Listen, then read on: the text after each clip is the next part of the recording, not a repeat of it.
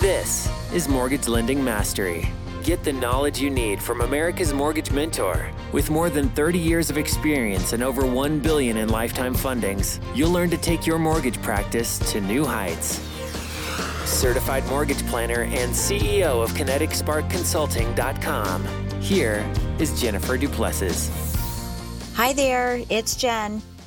I wanted to share with you today a very simple concept, but I think it'll really help you understand why sometimes, and I'm not saying this is for everybody, but, let me ask you this. Do you just feel sometimes that you're doing all the right actions, but you're just not getting the right results? And so that's where I wanted to talk about today. And I think I might have the solution for this because I've been testing it for a while and it's really making a difference in my practice. And I thought, it's time to share, and I don't mind sharing all kinds of stuff with you, but I want to make sure that anything that I'm testing, has worked. I mean, for me at least, and hopefully it'll work for you. And, if you're listening in and you try this and later it works for you and you tweak it and you find something a little bit better, I'd love to hear it too. It's always really good to hear from everybody.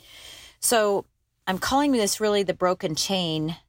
So if you think of a chain link, it's a break in the chain.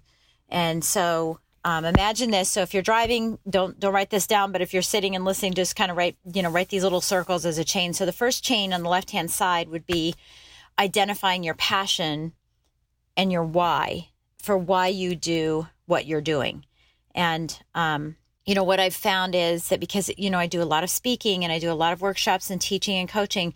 And what I'm finding is that a lot of people don't have the why behind why they're doing this particular business, or why behind their life. Really, it goes even that far back. So Jim McMahon used to talk about the why, and I just said, okay, I'm tired of hearing him talking about this, but I totally understand it. I've understood it for years, and it's really something you need to understand, is why are you needing to do more loans? Why did you stay in this business? Why do you stay in this business? We love the flexibility and things, but there's got to be a bigger purpose other than just putting the roof over your head and having the four walls and that. And if you'll reference back to Darren Hardy's book, The Compound Effect, in the Compound Effect, he has a illustration on one of the pages, and it's this building, and it's really, really, it's two buildings, they're really, really tall. And he says, hey, if I told you to go over to the other building, you're on the 65th floor and there's this 1 foot wide plank that's suspended between these two buildings. And over on the other side is $1,000. Well, the odds are we're not going to take that risk to go over and try to get $1,000. But then he says, well, what if I told you that the building is burning and your child is over in that building? Well, then the bottom line would be you would do anything to creep, crawl, run, however you want to get over. You would do anything to get over there to save your child. That's the passion you need to find in our industry. And I don't really say in our industry, that's a passion you need to find in whatever you do.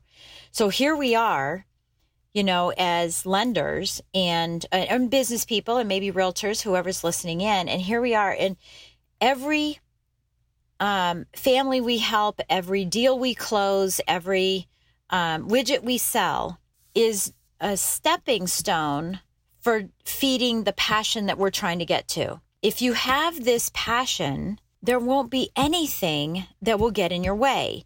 Not a low appraisal, not, someone who is nasty to you, not a difficult borrower, not a nasty underwriter who gave you a list of conditions, not your spouse, not an accident on the road that tipped your day, into a negative. Nothing will stop you from getting to this child burning, not the child, but this building that is burning with your child in it.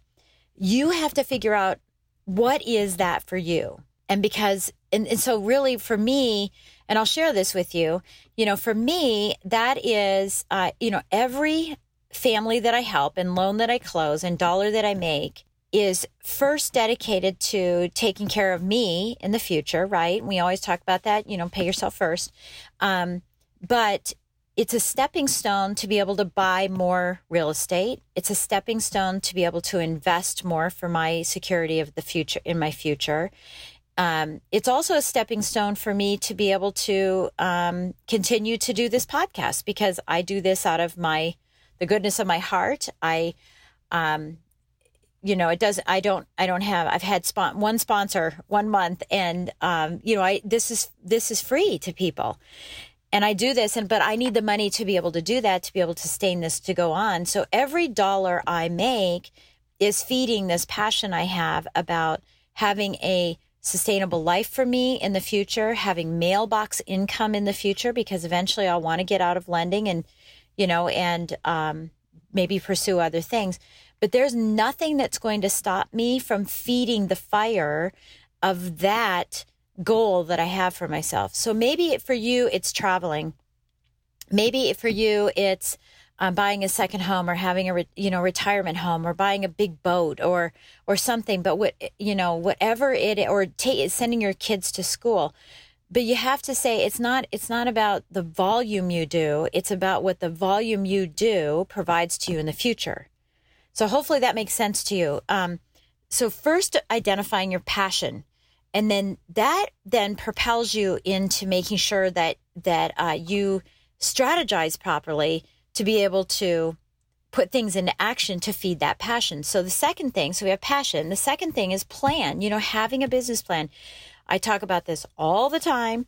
It's so important to have that business plan. It is so important that it's simple and easy, and you can look at it every single day. You have it available to you digitally. You have available, hard copy, whatever it is. And it's not just put in a notebook, on a piece of paper, in a file, and you don't ever look at it again. You have to be looking at it every day, because those little insignificant changes and adjustments that happen every day will take you off course.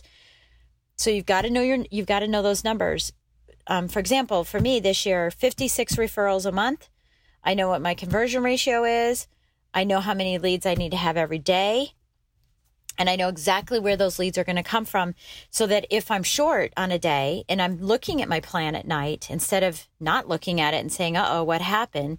And I'm doing those daily, reviews, and I'm staying on course, then I know who I need to pick up the phone and call if I'm short. Okay. But typically I'm doing the activities that will breed the referrals every day.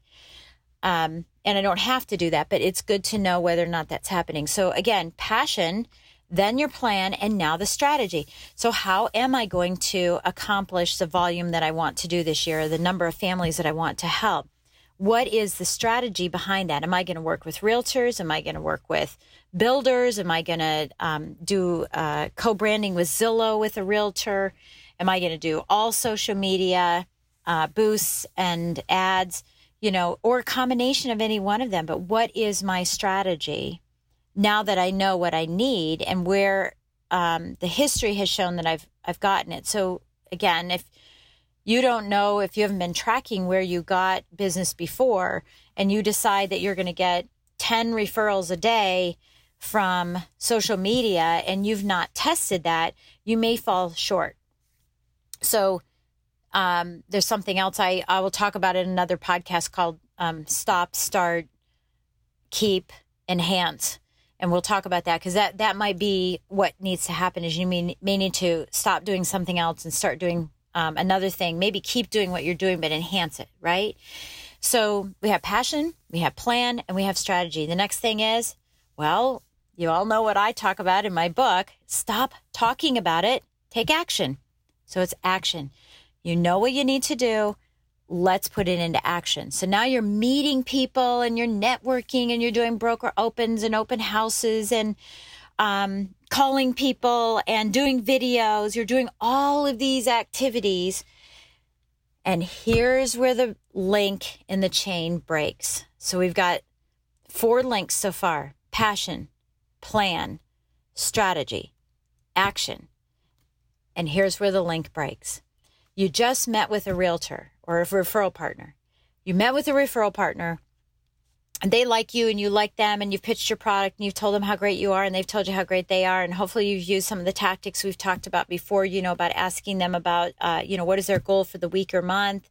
Who do they want to be connected with? How can you specifically help them? And asking past, future, and present questions about the clients that they've been working with in the past, the future, and the present. And the follow-up to that is, where did you get the referral so that you can understand, where they're getting their business from?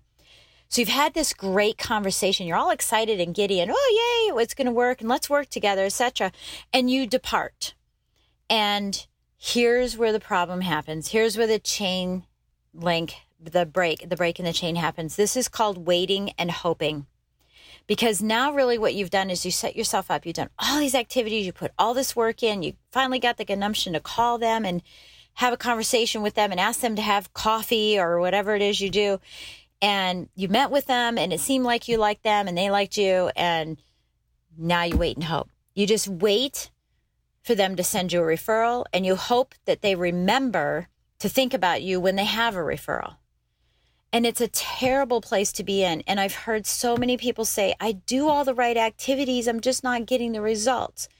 Well, the news is typically when you're doing all the activities and not getting results is one, you've allowed yourself to be in the wait and hope that someone else is going to, feed you, right?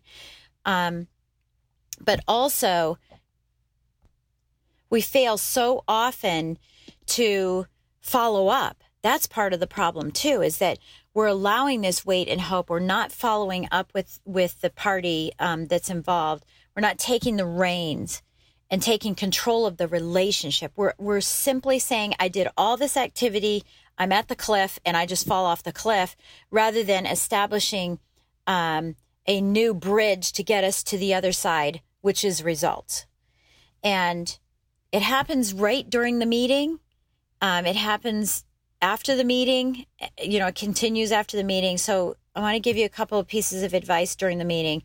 One is schedule the next meeting while you're at that meeting. You've got to make that a point. Even if you have to do some type of a timer or a reminder that's going to beep really loud in a different way, you've got to schedule the next appointment with this person while you have them in front of you, because you'll forget about them and one day be driving down the road and say, gosh, I wonder whatever happened to that. I meant to call them and it's been months and I thought that relationship was good. And hey, I've been waiting and hoping and they've never sent me referrals. So, and you have to get up the courage to call them, right? So why not just schedule it now? And even better, schedule two. Don't just schedule one, schedule two, so that you'll be booked out, in the future. And if they have to reschedule and you have to reschedule, it is a reschedule, not a cancellation. And so that'll keep this train moving. That'll keep the train moving. That's one thing. But before you do that, before you schedule the next meeting, end your meeting with asking this very, very simple question. What are your thoughts about our meeting? What are your thoughts? And just be quiet, because this might be their response. I think it's really good, Jen. I mean, I think you're great and I think your company's great and I love what you had to say. But you know what? My brother is a loan officer. Now, if you don't ask that question, you're going to leave and you're going to be in the wait and hope stage, not knowing why you're not getting business, but you never bothered to ask. And because you didn't, they never bothered to provide you with that information. Ask that question. If they say to you, and I'll give you a perfect example. I asked this question to a realtor that was referred to me from one of my profit partners, who is a financial planner. And I said, I was looking for new real estate agent relationships. I'm very picky about who I work with. I don't work with a lot, but I'm looking for people that are very serious about what they're doing. They're not serious themselves, but they're extremely serious about what they're doing. I want those type of people, intentional, credible, connected, working full time. And I want someone who is successful because I want to surround myself with that. And so he introduced me to this realtor and we met. And at the end, I said, well, tell me what your thoughts are, about our meeting. And she said, I thought it was fantastic. I've never had a loan officer ask me the questions you've asked me. You've dug deeper than I ever thought. You've learned so much about me. And I want to start working with you. I want to start sending you business. I met with her a week ago, and I already have 3 referrals from her that are good quality referrals. They aren't junk. They aren't, let me give her a shot. They're good quality referrals. And we already have a follow-up conference call scheduled, a follow-up one-to-one scheduled, and she's coming to 2 of the events that I'm holding in the next month or so. Just because I said, what are your thoughts? Because see, what happens is it lets them have the control for just a moment while they tell you how this relationship is going to go. If they're iffy about it, then you won't be in wait and hope. You'll be on to the next client. But if you don't ask this question, you are always going to put yourself in wait and hope and say, well, I did everything I was supposed to do. How come they're not sending me business? So that's the first thing. Now, the second thing to bridge this gap here is not waiting and not hoping, right? So after they say, what are your thoughts? You say, or after you ask what are their thoughts, and they tell you what they are, and it appears that you're going to be moving forward, you want to start building, reconnecting this chain so it doesn't let go, so it doesn't separate. You want to reconnect it. And that's by taking the reins on the relationship. And say, well, what do you think is the best way for us to move forward? I have an event coming up. Would you like to do that? Let's schedule another meeting. How can I help your business grow?